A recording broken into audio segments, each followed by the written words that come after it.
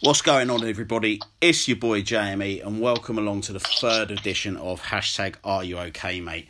I'm very excited tonight to welcome along a very good friend of mine. He's not with me. We're doing this over the phone, so I don't know how this is going to work. It's Jamie Denyer, a.k.a. The Grief Preacher. So let's get into it.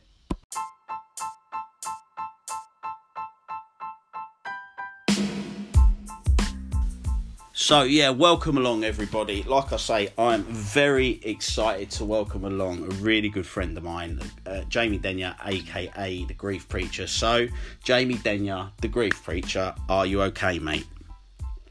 Man, listen, I'm properly excited about being on here, Jay. Thank you for having me on. You know, I can see this is going to be the start of something very, very good. I'm just honoured and privileged to be, asked to be one of the first on. So thanks for having me, my man. No, thank you for coming on. Like, I think when I made the decision that I was going to record this podcast, like, I thought, how am I going to structure it and stuff? And I thought the best thing for me to do is bring in the people that are in my life, that are in this sort of circle with me, and have a chat with them. So no, really, really pleased to have you along, mate. So guys, like I say, this is Jamie Denyer, a very good friend of mine. We've sort of come across in the new, we've become friends like the modern way, I think now, Jay, innit? It's like the digital way. Yes, yeah. You get to know people first by like their kind of profile picture and little snippets of their life, and it's like then when you meet them in real life, it's like you know, it's like a double-edged sword. It's like going against the old school way of how you meet people, but then when you do meet them in person, it's as if like you've known them for a long time. It's like you know them before you actually meet them. So we've done it the very modern way, very modern. Absolutely, through the social media, the good side of social media. Very much. So Jay, like, I know a bit about you. Some of my followers might do. So for those who don't know about you, mate, just give them a brief rundown of who you are, how we met, and yeah, sort of stuff that you do and we've done together.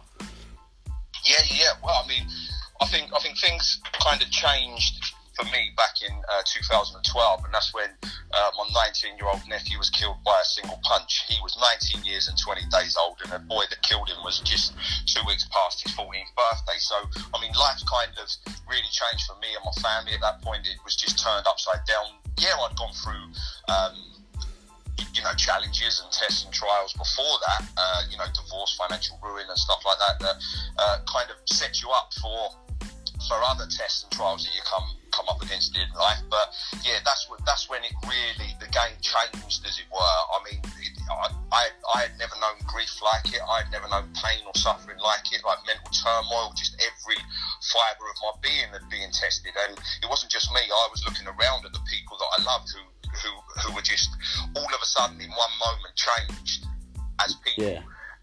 Their dreams, their goals and their ambitions just went, all their hope just went, and they were just broken. And when you see other people that you love broken as well, it's just like standing in the middle of a bomb going off, you know, and just seeing chaos and carnage around you. So it was then that after a little period of being in the dark, as it were, that I decided to come out and make the best use of what had happened, turn the negative into a positive, and started my One Punch Can Kill educational lectures and talks, which then took me into schools and colleges and universities and prisons and stuff, and it still does.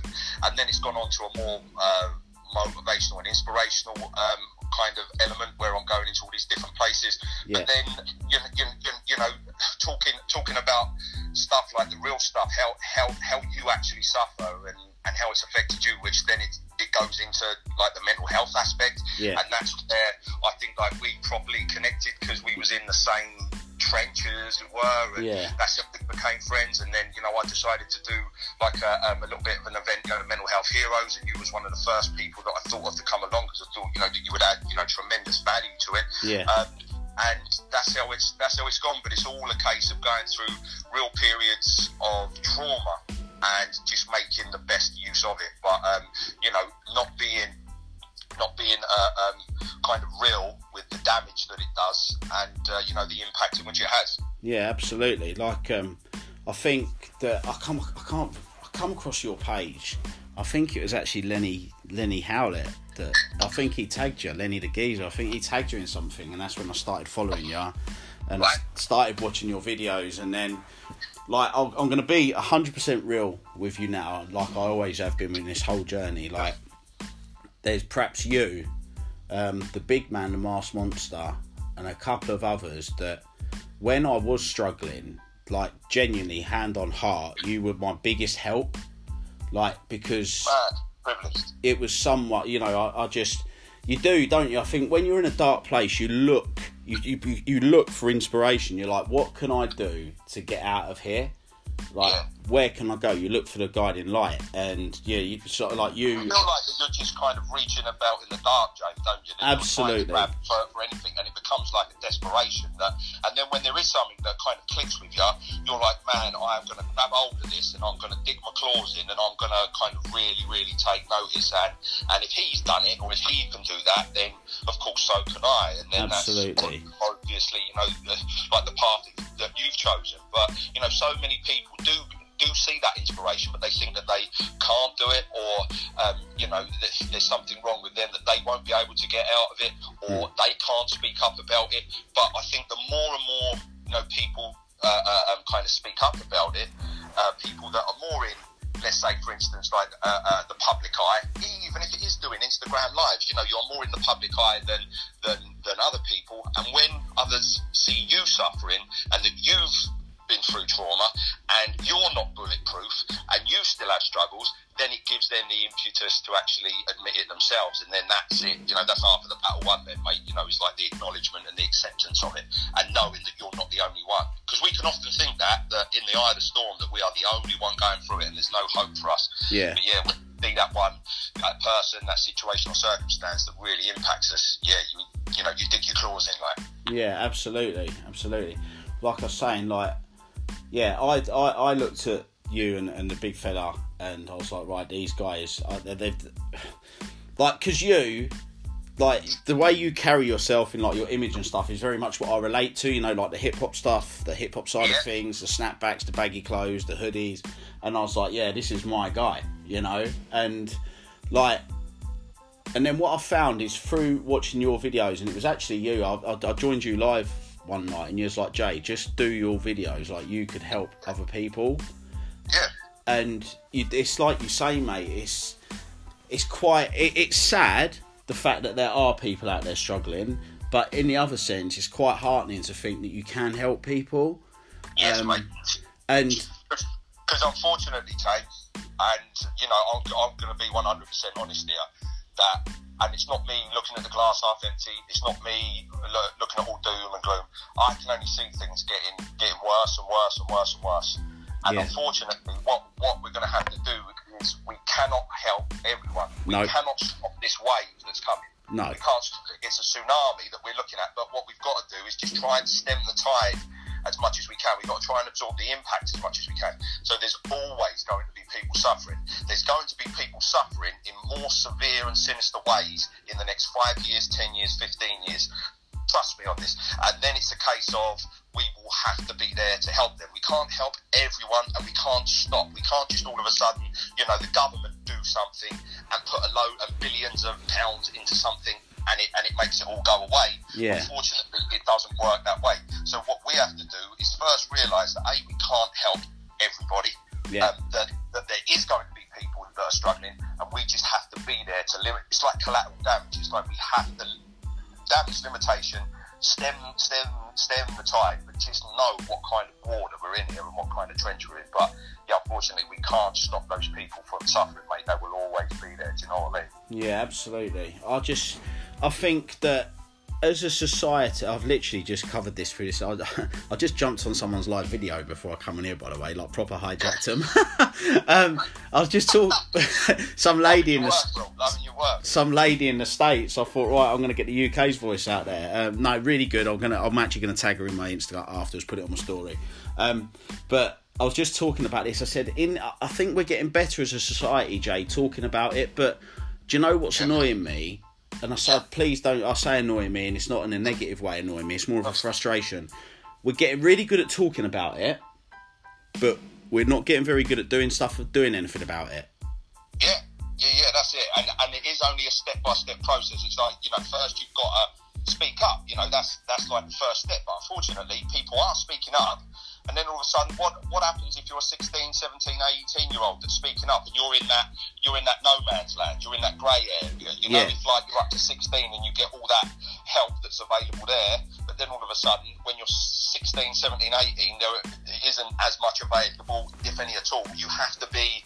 Then there's like all these thresholds that you have to meet, all this criteria that you have to meet in order to be accepted, and then basically, if you're struggling at 16, you have to get even worse at 18 to be accepted on to something. So they could be speaking out when they're 16 or 17 and just being absolutely left to rot. So I mean, there is this battle. First and foremost, you have to speak out. You have to speak up about it and admit that you're struggling, and go and see the doctor and get medication if that's the way you want to go, or speak to people. You know, anything that kind of suits you. But then again, a lot of people are speaking out and being left. But when you look at, I mean, the work that I'm doing in primary schools now, this is where it has absolutely smashed me to pieces, in as much as I can see what's going on. I can see now what's going to happen in the next 10, 15 years. Because of these kids. Because these 6 and 7-year-olds, these 6 and 7-year-olds, in 10, 15 years' time, are going to be 17 and early 20s. And it's gonna be game over, right? There's gonna be so much trouble. There's gonna be so many tests and trials and challenges that it's gonna be like a tidal wave in us, honestly. And this is what I'm saying, that we won't be able to cure this thing. We won't be able to stop this thing. No. It's a case of damage limitation and doing as much as we can to stem the tide for as long as we can. Because I mean, I'm looking at my beautiful babies now. I mean, my daughter's like 7 and 3, and I've got 2 grandsons as well. You know, one of them 2 and one of them 8 months. Like, I would not want to be them now. I would not want to be a teenager at this time, mate. It's carnage, and it's strange because of how we're getting the message out there, which is social media. I truly believe it is the biggest and most sinister enemy that we have faced in our culture, and it's only going to get more and more brutal. Do you know what, mate? Like I've said, you're probably, you make the most sense when you do your posts about it. Like social media, I look at it. It's a double-edged sword, right? Like there's a really good side to social media. And by that, I mean, it's brilliant for staying in contact with old friends and catching up and doing what the likes of me and you do, and use it as a tool, as a pathway for a message. But also, you go over to the other side, there's nothing that can make you feel worse than looking at social media. Like, how many times do we tell people it's a highlight reel? Yeah. Do you know what I mean? So, no, and this is why I'm so passionate about using social media to show reality. Like, if you're going to share your life on social media, do that. That's cool. Do you? But let's be real about it, and don't just pay attention. Don't look at someone's social media and think, oh, he's in a new car, he's on a new holiday, and he's got new clothes, because you don't know what's behind those posts. Oh, absolutely, mate. Absolutely. And it's like, the thing is even when, Jay, like you and me are doing like so much good on there, and we never use it for the bad, that when even us on there, the amount that we are kind of doing the positive and productive stuff, it still takes its toll on us. I mean, I don't know about you, but sometimes I feel down. I feel properly spent and exhausted and depressed with what I actually see on there. So even when you're doing the positive stuff, you are still getting drawn into this trap. But unfortunately now we have these 15, 14, 15, 13, 12-year-olds where this is all they know. This is all they know, and this is where they come to for help. This is where they come to for their recreational time. This is where they come to for their counsel and their support. Yeah. Whereas, even now, Facebook have just announced that they're taking away the blue of their logo and the blue of the background, because to try and lighten your mood. And it's social media depression has been very, very real for a very long time. Mm-hmm. And what people don't realise is even when you are on there doing positive and productive stuff, you're still falling into the trap of addiction. Whether you know it or not, because you are wanting to go on there to see if you've helped someone. You are wanting to go on there, feeling you need to go on there to see if people have reacted to what you do, even in a positive way. Absolutely. Not to get recognition and not to bump your ego up, but we are all getting addicted to it as we're using it. So that's why when you feel that. When you feel them feels, you have to step back and you say, right, I'm going to have a couple of days out, I'm going to have a week off, I'm going to put it down and not come on, or literally come on once a day and then that's it.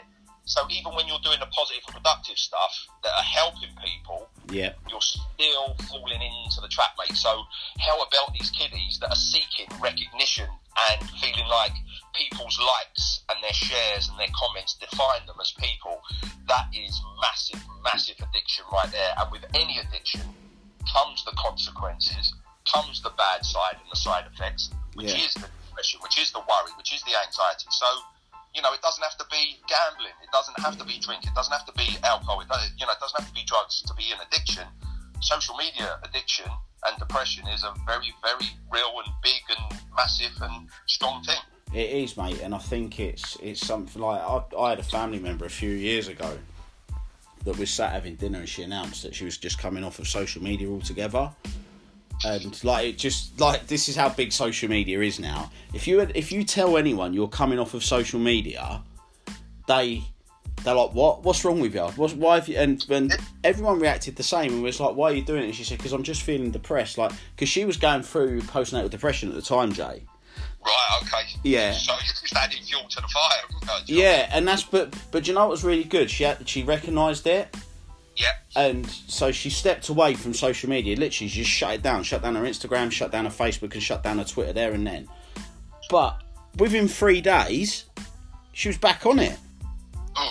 And we was like, so again, each to their own. But I was like, what? It just shows the strength of the addiction, mate.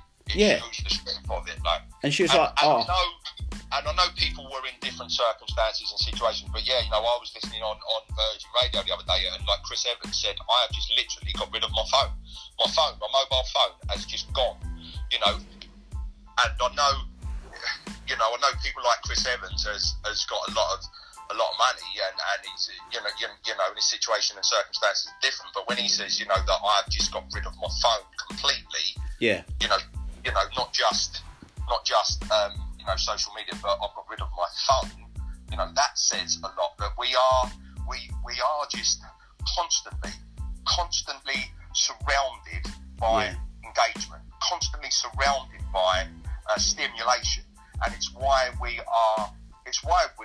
suffering. That's why kids can't sit still anymore. It's why kids can't sit in a car and play I Spy. It's why kids can't sit in and just look out the window, just look at. No, they have to be engaged, and we're so busy. We wonder why we're kind of reaching burnout, because we are constantly stimulated wherever we go. So it's just right around us. I'll tell you today, right? I was at work today. I was in a meeting. Yeah. So I've got a work phone and a personal phone, which I think a lot of people have nowadays. Yeah, absolutely, mate. And I was flicking between my two phones whilst trying to have a meeting, right? So I was replying to messages, replying to emails, taking calls between my two phones over a 20-minute period. Yeah. And I was like, no wonder I'm knackered. Yeah. Like, maybe, but people don't realise that they're doing it. A lot of the time they're on autopilot, mate, right? Because when I'm with my babies, right? If I'm in the park, right, my phone only comes out if I'm taking a photo of them. Yeah. And that's it. Record a memory, that's it, job done, right?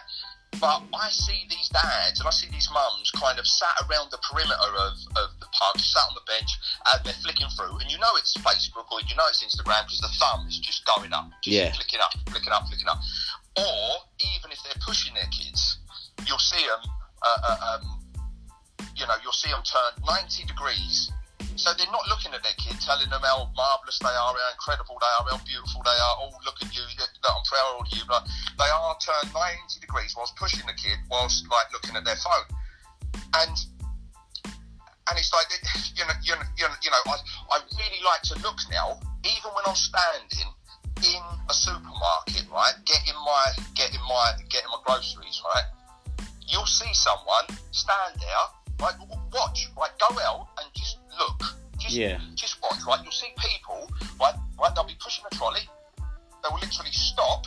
First thing a lot of them will do, their hand will go straight in their pocket, pull it out, look at the phone, and a lot of the time, the phone will just go straight back in the pocket. And then you give it about another 10 seconds, the phone will come back out, they'll look at it again. It's just this reaction, it's like it's habit even now. It's so ingrained in us that they're not looking at the time, or if they were looking at the time, it's only 10 seconds later than what it was before. You know, you've only just checked the phone. So the phone goes back in the pocket, then all of a sudden, they'll put their hand back in, that'll come out, they'll look at it again, and so it's just become this habit. It's become so ingrained in us. Well, this is it. Reaching in the pocket, pulling it out, and... You know, I read something, I think it was last year, and the guy, it was a really, really well-written article talking about the addiction to devices and it was mainly smartphones, and he wrote a lovely little piece about human evolution and how us as a species, we're very clever, that we'll evolve our body to our surroundings, and the proof is that me and you are sat here today with opposable thumbs. Do you know what I mean? Yeah. So he said, in years and years to come, will the human body evolve so the little finger will have an indent in it to hold the device, because we're holding that device that much that he said will the little finger evolve to compensate. And I bet you the little finger will have, like, other than that end knuckle, I bet you, like, because I'm just, how I'm holding my phone, I bet you the end knuckle, it'll most probably be, there'll be like a bend in it as well. Yeah, that's what he said. Even the traffic agencies, mate, like, are thinking about, right, they've said about putting on curbs, like, especially in London, because so many people, like cab drivers and all that, are saying, like, we're nearly killing 5 and 10 people a day. Wow. Slam on the brakes because they are just walking across. He said, like the Road Standards Agency, or whoever they are thinking about putting these lights or like special coloured, paint on the actual curbs. Seeing how much it's going to cost to try and, because people are looking down, mate. Because of people looking down. But again, it shows how much you use that device. And again, just by walking about, I like to leave my phone in my pocket now, and I like to look and watch. But yeah, you just see people walking, and now it's not even as if it's like the visual aspect anymore. It's the hearing now as well. Because every single one of them, just or so many, a high percentage of them, haven't just got the phone now that they're looking at with their head down. They've got the earphones in. Yeah. They're like earphones that are plugged into the phone, or the little pod ones that just hang out the ear hole now. Do you know what I mean? It's like you're closing yourself off from the world. It's like you're closing yourself off, and it's your own little bubble now. And no wonder we are struggling, because we crave human interaction. Yeah. We need human interaction. We need conversation. We need stimulation. I mean, man, there's no better medicine on the planet than a cuddle, mate. Absolutely, and yeah, definitely, and like, just to sort of draw a line under that bit is it's ironic that we crave human attention, and we're struggling because we do need people to talk to, yet we're isolating ourselves. So Jay, I'm just mindful of time. Yes, bro. Now, just a couple of things. So we've spoke about your speaking. Have you got anything in the pipeline? Any events coming up? I'm doing a lot more work in a particular primary school where I'm piloting this emotional well-being program that I've structured and written for the kids. That I'm going to be, I'm into the second week now. I'm going in twice a month. Yeah. And going in twice this month, which will be the Next Tuesday, the 7th. Awesome. And then I'll be going a couple of weeks later, and then in June and July as well, but it's an emotional well-being one. I've got other talks coming up at colleges and universities, mate. I'm travelling up to Rotherham for a couple of days on the 13th and the 14th. Is that a weekend? No, it's a Monday and a Tuesday. Oh, right, okay. Only because at some weekends I'm up in Sheffield, mate, so... Oh, no, but... shame, Yeah. mate. But no, it's the Monday and the Tuesday. So, I mean, that's what I've got in the pipeline and coming up, mate. So, a little bit of travelling, but very excited, mate. Good. And how I like to finish these things, I always like to finish with a question. So, Jay, you are undoubtedly, what I would say, the most motivational guy I know, genuinely. So, I'll pay you later, mate. I'll pay you later. Yeah, if you can, just do it via PayPal. In the post. Yeah. So, for anyone struggling out there right now, going through a storm, they could be listening to this as they're like, as what we've said, that reach out. Like, I'm going to listen to Jamie's podcast. I'm going to see if I can find something from it. So, just quickly now, to the guy or the girl that's listening to this, that's going through the storm, what can you offer them? I can offer them hope, mate, because in this particular situation you feel that there's no hope. And when a lot of people talk boxing, now I'm a massive boxing fan, a lot of people will instantly go to the likes of Muhammad Ali and Mike Tyson, more kind of modern day, our sort of time. Mike Tyson, he was the baddest man on the planet. I mean, I can remember him beating Trevor Berbick, who was an established heavyweight, when he was 20 years old. He didn't just beat Trevor Berbick, he absolutely destroyed him in 2 rounds, and it had never been done before. So Mike Tyson was the baddest man on the planet, and a lot of people might like to be like Mike Tyson, but what I'm saying to people is, be like James Buster Douglas, the man who had no hope. Every odd was against him. No one gave him a chance against Mike Tyson, but he became the first man to beat him. And when he was on the canvas in round 8, they said, that's it, game over. Just surprised it took Mike Tyson so long. He got up because he had made a promise to somebody and he needed to keep it. But what it was when he got to his feet, the bell went. But they said, that's all right. Mike Tyson's just going to beat him in the next round. What James Buster Douglas did was just outlast that 9th round, and then round 10 came, and Buster Douglas threw what was Mike Tyson's most ferocious punch, which was an uppercut. He threw an uppercut, connected with Mike Tyson, which rocked him to the core, but then what he done was he followed it up with a left, right, left afterwards, put Mike Tyson down. First time he'd ever been down, 8, 9, 10, that's it, he's out. And they said to it, now all of a sudden, people wanted to speak to him. The world's media wanted to speak to him. And they said to him, how did you beat the baddest man on the planet? He said, because before the fight, my mum said that I was going to knock Mike Tyson out. That's what she told the world's media, the world's press, that I was going to knock Mike Tyson out. He said, and I had to keep that promise because 23 days before the fight, my mum died. He said, I had to fight for her. When he was on the canvas at 8, on round 8, thought to himself, man, that's it, I'm giving up. But then he remembered what his mum had said. So what I need people to do is, when the odds are against them, when you're fighting this bully, when you're fighting this formidable opponent that's in front of you, you think that you're on the canvas and it's game over. You think that all the odds are against you and I can't possibly win. But what I need you to do is to make a promise to yourself and to the people around you, because you might be thinking about checking out. You may be thinking about this world will be better off without me. If you think that, go and watch the old film It's a Wonderful Life, and you will know that life would never ever be the same. It would be a lot worse without you in it. So when you think that you're checking out, that I need you to make a promise to someone, because you need to know what kind of hole you would leave. First of all, make that promise to yourself and to other people that I'm going to take each day as it comes, but I'm going to beat this opponent. And then when you think you're on the canvas, remember that promise, and then get up, outlast it. Because trust me, your round 10 is coming. Just like the round 10 came for Buster Douglas when he threw that combination. Your round 10 is coming, and then that's when you will be victorious. There will be a day that comes. There will be your round 10. You just have to outlast this, even though you feel like you're on the canvas and that you're down and that you're out. Make a promise, keep that promise, and you will end up victorious, I promise. Jamie, that is absolutely fantastic, mate. Thank you so much. So yeah, guys, that's it. That's this week's podcast.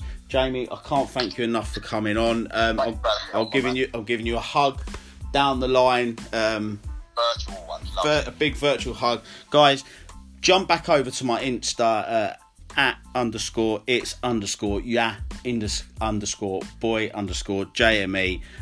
Give me any feedback on the podcast. It's welcome. I'm going to tag Jay in it as well. Go and give him a follow.